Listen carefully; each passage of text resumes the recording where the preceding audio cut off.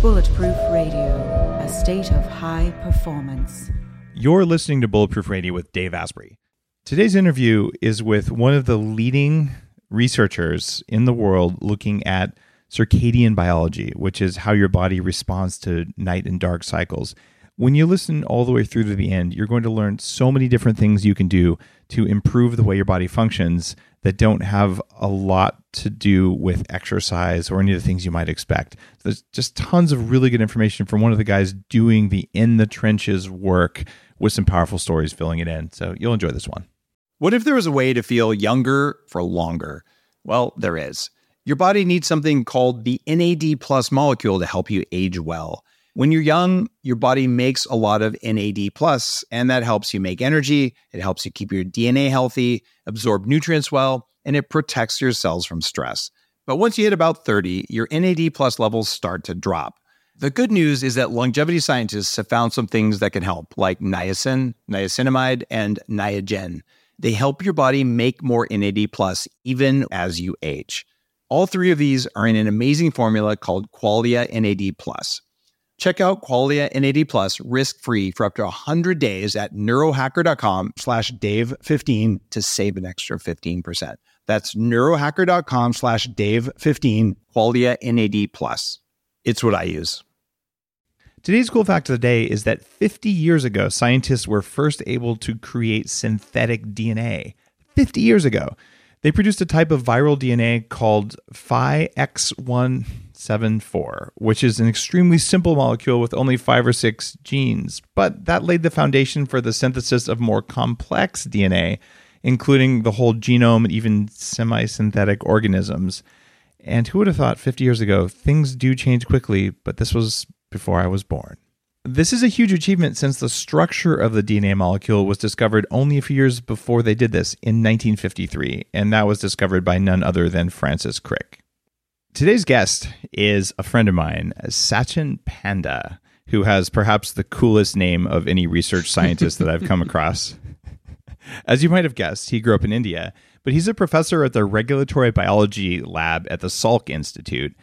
And I had a chance to spend several hours with him and his team last year looking at mitochondrial cells in rat retinas and just getting like the geekiest tour I've ever had of cool research going on.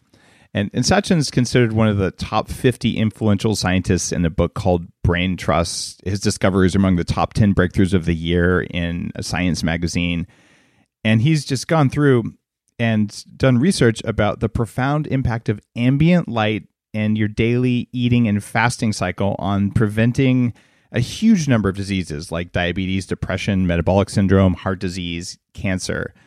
And he's running a large research study right now through an app called My Circadian Clock that monitors and modifies circadian rhythms.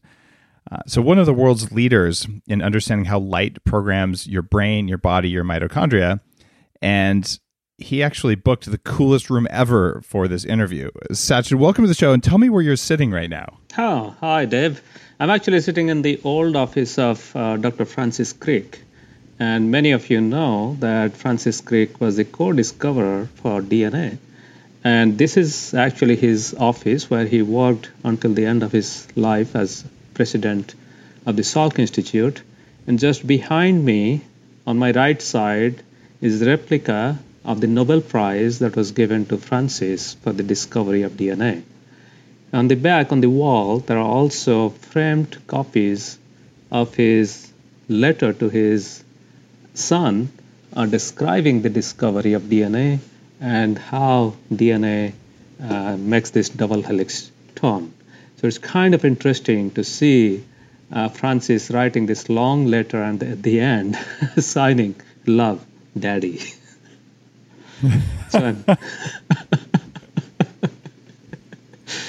Well, there you go. Francis Crick definitely had love in his life. It's now been documented. Yes. Now, one of the highlights of my year was actually touring around in your lab. We didn't get to go by Francis Crick's office when we were there, and just looking at electron microscopes and saying this is what rat mitochondria look like when they're doing this versus doing that, and just really getting into it with some of your research students. But I think people listening to the show today, by now, most of us have heard about circadian rhythms because of all the news about the Nobel Prize this year being awarded for research in circadian rhythms. So it's now entered our national consciousness. But can you define what a circadian rhythm is in a way that for people who maybe have a vague sense has something to do with day and night, but like, what is a circadian rhythm? Yeah, so the original name circadian rhythm comes from two Latin words, and it essentially means approximately a day or a 24 hours rhythm. So these circadian rhythms are found in almost every living animals, plants, and also many microbes that are on the planet.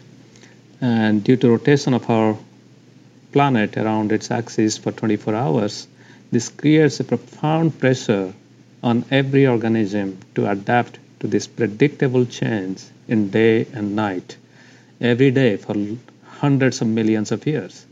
So that's why, for example, plants raise their leaves and drop them down in every 24 hours. Birds, animals, humans, we all go to sleep and wake up in 24 hours. So these 24-hour rhythms are so ingrained to our life that if we take one animal or plant from our planet and put it into Mars or any other planet that has a day-night cycle other than 24 hours, we'll have a hard time to survive. So that's so profound. So these rhythms are so profound that we have to have them to survive on our planet. Then you might ask, why do we have circadian rhythms?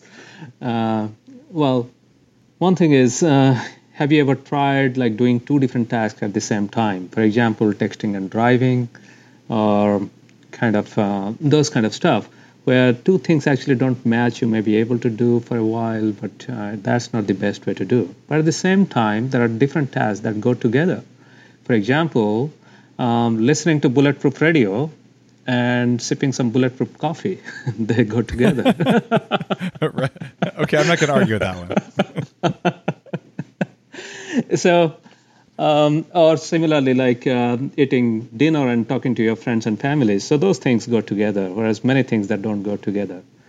Just like that, in our body, when we go to sleep, or when we wake up, or when we go play sports, there are many things, many genes, many hormones, many brain chemicals that have to work together.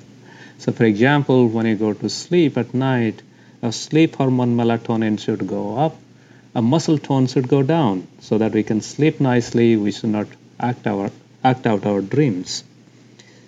Conversely, during daytime, we need less melatonin so that we feel less sleepy, more cortisol, and then our muscle tone should go up. Our heart rate should go up. So these things go together.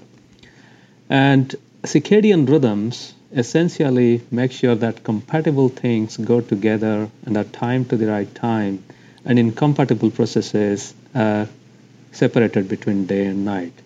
And that's kind of the basic principle or basic reason why we have circadian rhythms. Why is this more important knowledge now than it was 10 or 20 or 100 years ago? Well, if you think about our existence on this planet for hundreds or thousands of years, we did not have actually artificial light or electrical lighting. And lighting up was very expensive. For example, you just dial back 100 years or 150 years.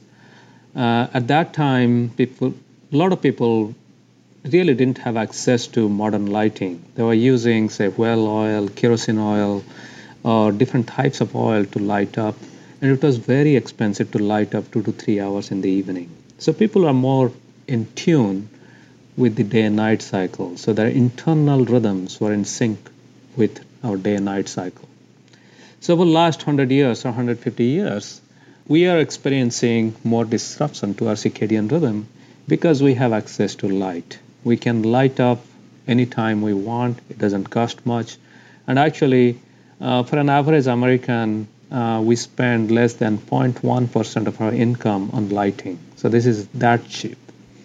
So then what happens is, as we have, light becomes an enabler to stay awake at night time and do some stuff.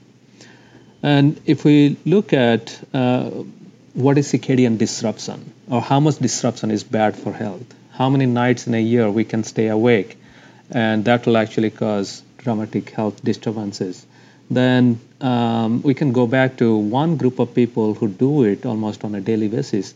That is the shift. Those are the shift workers, or people who work day and night shifts. And we know that those people are at a high risk for circadian disruption and many chronic disease. But you might argue that, well, the shift workers also don't have access to healthy diet, and they might be more stressed.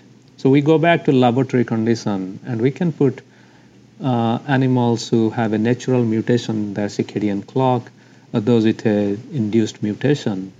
And those animals with circadian disruption because of their genetics, they're also at a high risk for various diseases, starting from diabetes, obesity, cardiovascular disease, even anxiety, ADHD-like symptom, and cancer. We can also take people and put them in isolated room and disrupt their circadian rhythm. Don't let them sleep for more than 5 hours or so. And within few days or couple of weeks, they will start to show early signs for chronic diseases. So that's why we know that circadian rhythm disruption is bad. But I will say there are at least 6 different ways we all experience circadian rhythm disruption. And almost every one of us is a shift worker. So the group number 1 is what I call the card-carrying shift workers. So these are the these are the people who actually do shift work: the police, the security people, and the military, airline workers, doctors, and emergency fast responders, etc. In software fact, developers.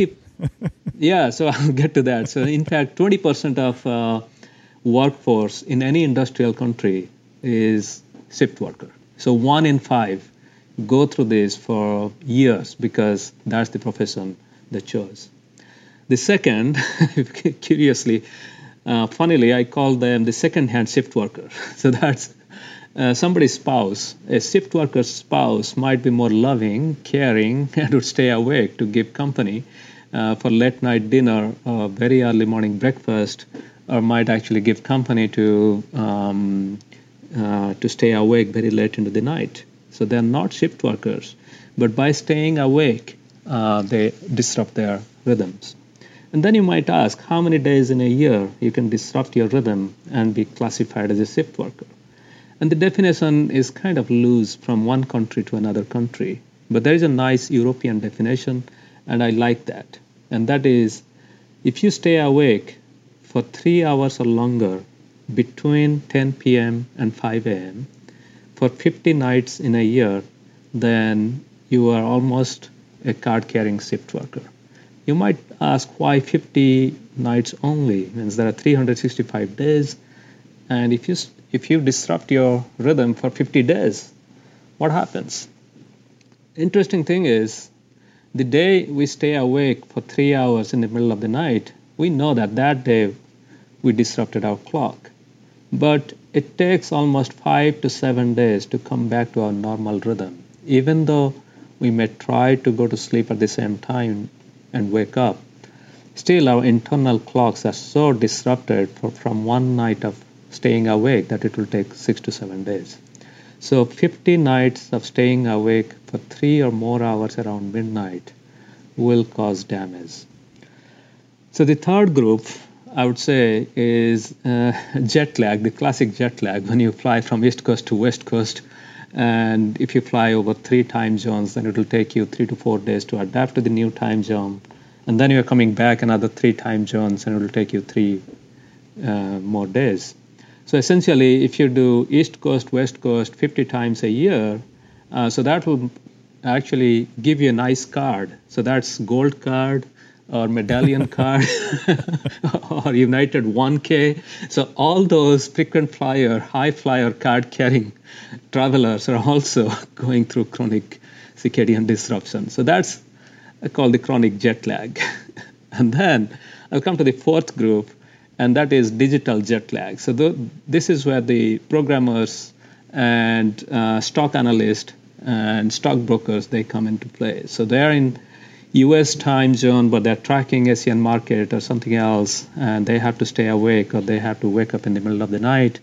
Or you can also take diehard sports fans. Suppose say you are a fan of American football and you are living in India or in Asia, then you have to wake up in the middle of the night to watch your favorite sports live. So similarly, a lot of people who live in the North America and they have to track cricket scores, they also stay awake. So that's kind of digital jet lag. And then the fifth one, which is the most pervasive one, I call them social jet lag. So that is high schoolers or college students or people like you and I. When we meet friends, we stay up late into the night, go for a drink or a couple of drinks. Or students who are staying up late into the night, doing their homework, preparing for exam for 3 or 4 nights in a week, they stay awake beyond 1 o'clock. And in the weekend, they're trying to catch up. So they are essentially living in one time zone in the weekdays and another time zone in the weekend. So if you combine all these 5 categories, 6 different categories, traditional shift worker, second-hand shift work, jet lag, digital jet lag, and then social jet lag, we can put ourselves in any bin. So that means almost all of us at some point in our life go through this 1 to 5 years of chronic circadian disruption. There may be another category, which is younger kids, because they make school start at 7:30 in the morning, which seems to like that is not what the biorhythms for kids are. And I've been posting a lot of studies about like academic performance. When you make, especially high school students, wake up really early to start school before work time, it just wrecks them biologically. That seems like that might be a 7th category. Yeah, so that's kind of in this in the last category, what I call social jet lag, where it's not social actually. It's kind of the academic performance. They have to stay awake late into the night. They are doing their homework and also texting and getting and chatting with their friends, which is also part of their life. And then they have to wake up at 6 o'clock in cold morning and then go to school. So that's really something so profound, and it affects almost 50 million kids who go to school every single day.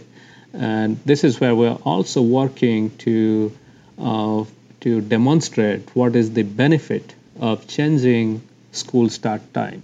Although we say a lot of stuff that we should start high schools later in the day, there is very little data to show that it actually benefits them. And once we accumulate those data, very objective, collected with scientific rigor and randomized, etc., then hopefully we can convince almost every school district to start the school late. Another thing that happens when kids are, this is good that you brought up that point, when kids or young adults, they go through this circadian disruption, that's not their choice, it's imposed on them. The same thing happens in colleges. Then we pick up bad habits just to stay awake late into the night or to get some few hours of sleep when we have a chance. So people start drinking or getting into different drugs to keep them awake or go to sleep. And even though later in life we have a regular day-night cycle, we are still stuck with that bad habit. So that's why indirectly circadian disruption pushes us towards adopting some bad habits that can stay with us for the rest of our life. And this is the reason why I think this is very important that we learn more about circadian rhythm, because our body is designed, almost every gene in our genome is designed to go up and down or turn on and off at different time of the day. All of our hormones go up and down at certain time of the day. Our brain chemicals rise and fall at certain time of the day. And there is no escaping from that. So we are designed to go through certain lifestyle, but the world that we have created, the anthropogenic or the man-made world that we have created, demands us to disrupt this natural rhythm. And we cannot go back to the Stone Age. We cannot turn off all the lights and just live under day-night, natural day-night cycle. But if we learn about what disrupts circadian rhythm and how we can nurture rhythms, then we can still live in this modern society and have a nurturing circadian rhythm so that we can be healthy, we can prevent diseases, or even reverse some of the diseases. There's so many things that your work and that of others have teased out, like different environmental variables that affect our circadian rhythm, that part of my craft of biohacking is to recognize, I know I am going to fly. You know, I'm not going to live a perfect circadian life, but if I can avoid harming my circadian rhythm more than necessary, I'll do that. So like my house at home, all of the exterior lighting is a sea turtle friendly red lighting. So my friends think I live in a submarine or some sort of house of ill repute, but I can go outside and red light doesn't affect circadian rhythm. So I can still see the stars.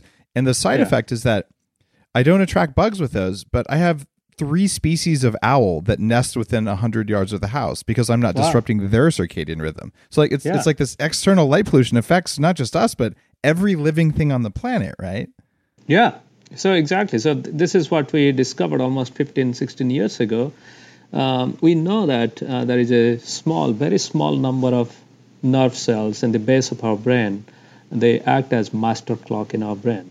And these 20,000 neurons are literally hardwired to our retina or to our eye. And there are only very small subset, maybe 5,000 to 10,000 special cells in our retina that sense only blue light, mostly blue light, and they send that information back into the master clock neurons. So that's how we are designed, not only us, as you pointed out, almost every animal is designed to synchronize their internal circadian clock with the sunlight or day-night cycle, because sunlight or daylight is the richest source of blue light out there. So that's why we are designed to synchronize our clock with blue light. So that very simple understanding that blue light synchronizes our clock has a huge impact, because as you pointed out, in modern living condition, we spend a lot of time in the evening in front of bright screen or bright light, and most of those lights also have a significant amount of blue light. So that blue light suppresses melatonin, it confuses our circadian clock. Our clock doesn't know whether evening has already started or it's just twilight zone. So I think of like our body is in constant twilight zone. So we get sleep disturbances, and similarly, outside light pollution can disrupt rhythms in many birds, in many migratory species. They cannot migrate at the right time. They can be predated. They can completely be wiped out because they get confused which season it is. So that simple idea, it's kind of interesting that in 15 to 16 years, that simple discovery that we made in mouse, and then later on other people verified it happens in humans, has led to your cell phones now tuning to orange color around 10 o'clock at night. And this also has a huge impact, because we know that the amount of light that comes out of an iPad, iPhone, or any kind of smart screen is enough to disrupt our circadian rhythm. But if we change that light color, that will have huge impact. So it's gratifying to see a basic science discovery has made it to 1 billion or more smartphones, and people are actually starting to use that knowledge. And second, as you pointed out, the next revolution will be this lighting revolution, where we can have tunable lighting so that we can change the color of the light depending on the time of the day. But at the same time, we move around. Means in the evening, sometimes we go to the grocery store, we'll go to the drugstore, we'll drive around. And so that's where we got to bring in another layer of defense, and that's circadian sunglasses, or you can say evening glasses, where when I go shopping at night, it drives me nuts. I wear a baseball hat and circadian glasses. I started a circadian glasses company called True Dark for that reason. But I once you're used to having darkness and you go into a grocery store or any kind of department store, you realize there is so much light. It's like brighter than daylight in those stores, and it feels like unpleasant once you're used to knowing that it's dark. But I think most people haven't adopted that practice yet. But I can tell you, you sleep better if you don't go shopping at 8 o'clock at night. Yeah. because of that. Yeah. No, once people go there to large department store or grocery store, you spend 15-20 minutes shopping, and then you are standing in line for another 10-15 minutes. So that's half an hour of super bright light. And we know that if we bring people to lab and give that amount of light, we can disrupt their circadian rhythm. We can reduce their melatonin. So essentially, by going shopping late at night to a very bright store, you are essentially reducing your hormone level. So it's almost equivalent to, if you think of the environmental factors. For example, carbon monoxide is regulated, carbon dioxide is regulated because that has huge impact on our health. So if light impacts our health so much, shouldn't we regulate light? Should not we come up with building guidelines that this should be the light level? So I think these are the new issues that will slowly come up. And in fact, National Institute of Health had a workshop, brought all the leading scientists to get together and discuss about the effect of light at night and what kind of guidelines can be developed to improve health. So I'm glad that you pointed that out. It's funny, at the Bulletproof Coffee Shop in Santa Monica, we've had color tunable lighting. We have a big light box around the door that changes color with time of day for circadian timing. And our new Bulletproof headquarters has low voltage halogen lighting on dimmers and backup LED lighting, so we can add red and amber towards evening time. So we can dim the main light source and change the richness. And it's not that expensive to do this if people know, when you're putting in a lighting system, if you know it's important. We actually saved money doing it that way compared to the super high pressure LED system that would have been installed by default. So like this is something, if you're going to redo the lights in your house, you better think about color spectrum and temperature and things like that. Yeah. Have you looked at LED, like white LED versus fluorescent versus halogen versus incandescent, and what they do to circadian rhythm? Well, so there are a lot of studies going on those kind of light sources. And in fact, 3-4 years ago, a bunch of us, including lighting engineers, architects, ophthalmologists, and physicians, primary care physicians and scientists, lighting manufacturers, we all got together in Tokyo and came up with a position statement on LED lighting. And that was published last year. And it's very true that light has a huge impact, and people can do very simple things. Just like you had a lot of sound bites there. One is dimmable switch. Well, you might have a lighting fixture that you don't want to get rid of, but at the same time, you can just change the switch, put a dimmer. I think everybody should remove their light on-off switch. That is so last millennium. And then put dimmers. You are every switch in my house has them. That's exactly right. Now, these may make dirty electricity. You're going to need electrical filters to remove EMFs if you do it, but the trade-off is worth it in my experience. So your house is all dimmable then. Well, my house has very old lighting, so most of our rooms have very dim lights to begin with, so we don't even go there, dimmers. Okay. And then the few lights where they came inbuilt with dimmers. We are so dim light, so people who come to the house, they think that we are in prehistoric age or something. But it's great because I feel sleepy. Our house is the same. Yeah. Between 9 and 10, and I have a 15-year-old daughter, and she has perfect circadian rhythm. She goes to sleep early, gets up early, and then goes to high school. So everything is fine just by changing one simple thing. So people should start thinking about buying those dimmers. All right. Now, we talked about going to bed early, waking up early. I've interviewed Dr. Michael Bruce, who's a sleep doctor who focuses on non-apnea things. And he's got a theory that about 15% of people their chronobiology is wired to keep them up late. The theory is that if we were in a cave society, you need a night shift. And 15% of people are the morning shift. They need to wake up real early. And then most people are daytime, and then some people never sleep very well. They're the backup alarm system because everything wakes them up. And those are his patients, right? And I changed my circadian rhythm before I had kids. This was 10 plus years ago. And I made myself wake up at 5 a.m. every morning, go to bed earlier, and I did it for 2 years straight. So I became an early morning riser person. And I was controlling my light, not as well as I do now. I was using plain amber glasses back then versus now I have all the spectrums filtered out and all that. But so I did this for 2 years, and I found it didn't necessarily improve anything. Maybe my creativity went down a little bit. And when I control my light and my food intake, so my body knows it's nighttime, but I'm wearing the glasses that make my brain think it's pitch black. I will naturally stay up till exactly 2 a.m. every night. And I've tracked this for 7 years on sleep monitors. I get profoundly sleepy. I go to bed at 2. I wake up, around 8, maybe 8:30. And that seems like the circadian biology. No matter what I do, that's when I perform best and I feel best.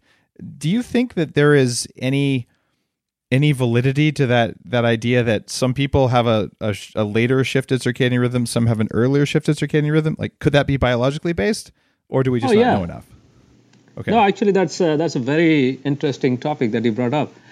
Just like you said, you are naturally designed to wired to go late. There are many people who are naturally wired to go late, and in fact, we call these the good people, right? The very best people are there. No, I'm just kidding. No, almost 20 years ago, this was not even considered that we are designed to go early or late. So in fact, there was this woman, I'm forgetting her real name. So she went to many sleep doctors and said, well, I have this problem that I cannot resist. I just go to bed very early. So she used to go to bed around 7:30 or 8. And she would wake up around 3 o'clock or 2 o'clock. So she was really early riser. And then the sleep doctors would say, well, you are already getting 7 hours of sleep, so you are perfectly fine. There is nothing wrong with you. This is all in your head. And this is some cuckoo thought. Don't worry about it. There is no cure. This is not a disease. And she went around many sleep doctors. And finally, she came to a sleep doctor in Utah, University of Utah Medical Center. And this sleep doctor had a good friend who is a human geneticist. And he thought that maybe there is some truth to it. Maybe there is a genetic mutation in this person. So he talked to a good friend of mine, Louis Petashek. And Louis used to do, still does, very good human genetic research. And this guy, Chris, and Louis, they were biking and they talked about this story, and Louis got super excited. He went and talked to his wife, Ying-Hui Fu, who is also a human geneticist, was working on neuro disease. And they both got excited because they thought, well, this is something really cool, because if there is a sleep gene that times your sleep to different time, then it will be cool to discover. So for the next 3 to 4 years, they put all their time, resource, and effort on figuring out what is wrong with this woman. And finally, they found a mutation in a circadian clock gene called period 2. The bottom line is, when this gene is mutated, then these people who have that mutation, they go to bed very early. And as they published this very groundbreaking paper almost 17, 18 years ago in 2000, a lot of people started calling them and saying, well, I have a natural tendency to go to bed super late, or I can sleep with only 4 hours or 5 hours. I'm fully functional. So they got a lot of human mutants, and they have been publishing a lot of papers identifying new genes. So there is another gene. If it is mutated, then those people can sleep only for 4 to 5 hours, and they are completely perfectly functional. So that's a gene that makes you need less sleep. So similarly now, there are new mutations people are finding that will keep you awake. So it's possible, Dave, that you are a mutant. It's entirely likely, given that half my family comes from Roswell, New Mexico. The other half worked in the nuclear power industry for their entire life. So it has to be that. Now, here's a question. Put on your 50 years in the future hat. Are we going to be using CRISPR gene editing so I could get the upgrade so I only need 5 hours of sleep? Yeah, I wish. Well, well, the point is, yes, we got to know about our gene and how they regulate us. And at the same time, sometimes our behavior, our daily habits are also much more profound. So it's almost like driving a car, right? So when we buy a car, different brands of cars have their own strengths and weaknesses. And we know that we can put a very good tire, or we can live with the tire that it came with. And we just have to be careful about where we drive, and we should not take our truck off-roading. So similarly, I think what we can do right now on a daily basis is to really take care of the circadian rhythm. So just imagine, even if you have the best car, best Ferrari, if you take it off-roading every day, then it will very quickly lose its value. So similarly, I might have a very old-fashioned Beetle or something, and if I take good care of it, then I can drive it to the moon, 240,000 miles. So when it comes to that, as you pointed out, just taking care of light exposure, or less light during nighttime or more light during the daytime, is really key to keeping our brain circadian clock functional. Similarly, almost 9 years ago, we made another big discovery. This is the end of part 1 of the conversation with Satchin Panda. Tune in later in the week for part 2, where we're going to talk about topics like food and meal timing and how they affect your circadian rhythm. This is a chance to learn a lot more about how your body works using new science that really no one knew about.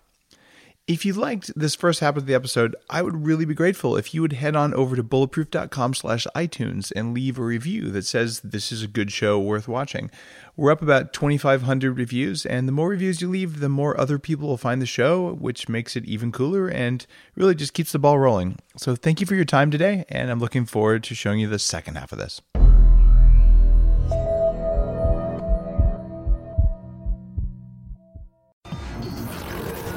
The Human Upgrade, formerly Bulletproof Radio, was created and is hosted by Dave Asprey. The information contained in this podcast is provided for informational purposes only and is not intended for the purposes of diagnosing, treating, curing, or preventing any disease. Before using any products referenced on the podcast, consult with your healthcare provider, carefully read all labels, and heed all directions and cautions that accompany the products. Information found or received through the podcast should not be used in place of a consultation or advice from a healthcare provider. If you suspect you have a medical problem or should you have any healthcare questions, please promptly call or see your healthcare provider. This podcast, including Dave Asprey and the producers, disclaim responsibility for any possible adverse effects from the use of information contained herein. Opinions of guests are their own, and this podcast does not endorse or accept responsibility for statements made by guests. This podcast does not make any representations or warranties about guest qualifications or credibility. This podcast may contain paid endorsements and advertisements for products or services. Individuals on this podcast may have a direct or indirect financial interest in products or services referred to herein. This podcast is owned by Bulletproof Media.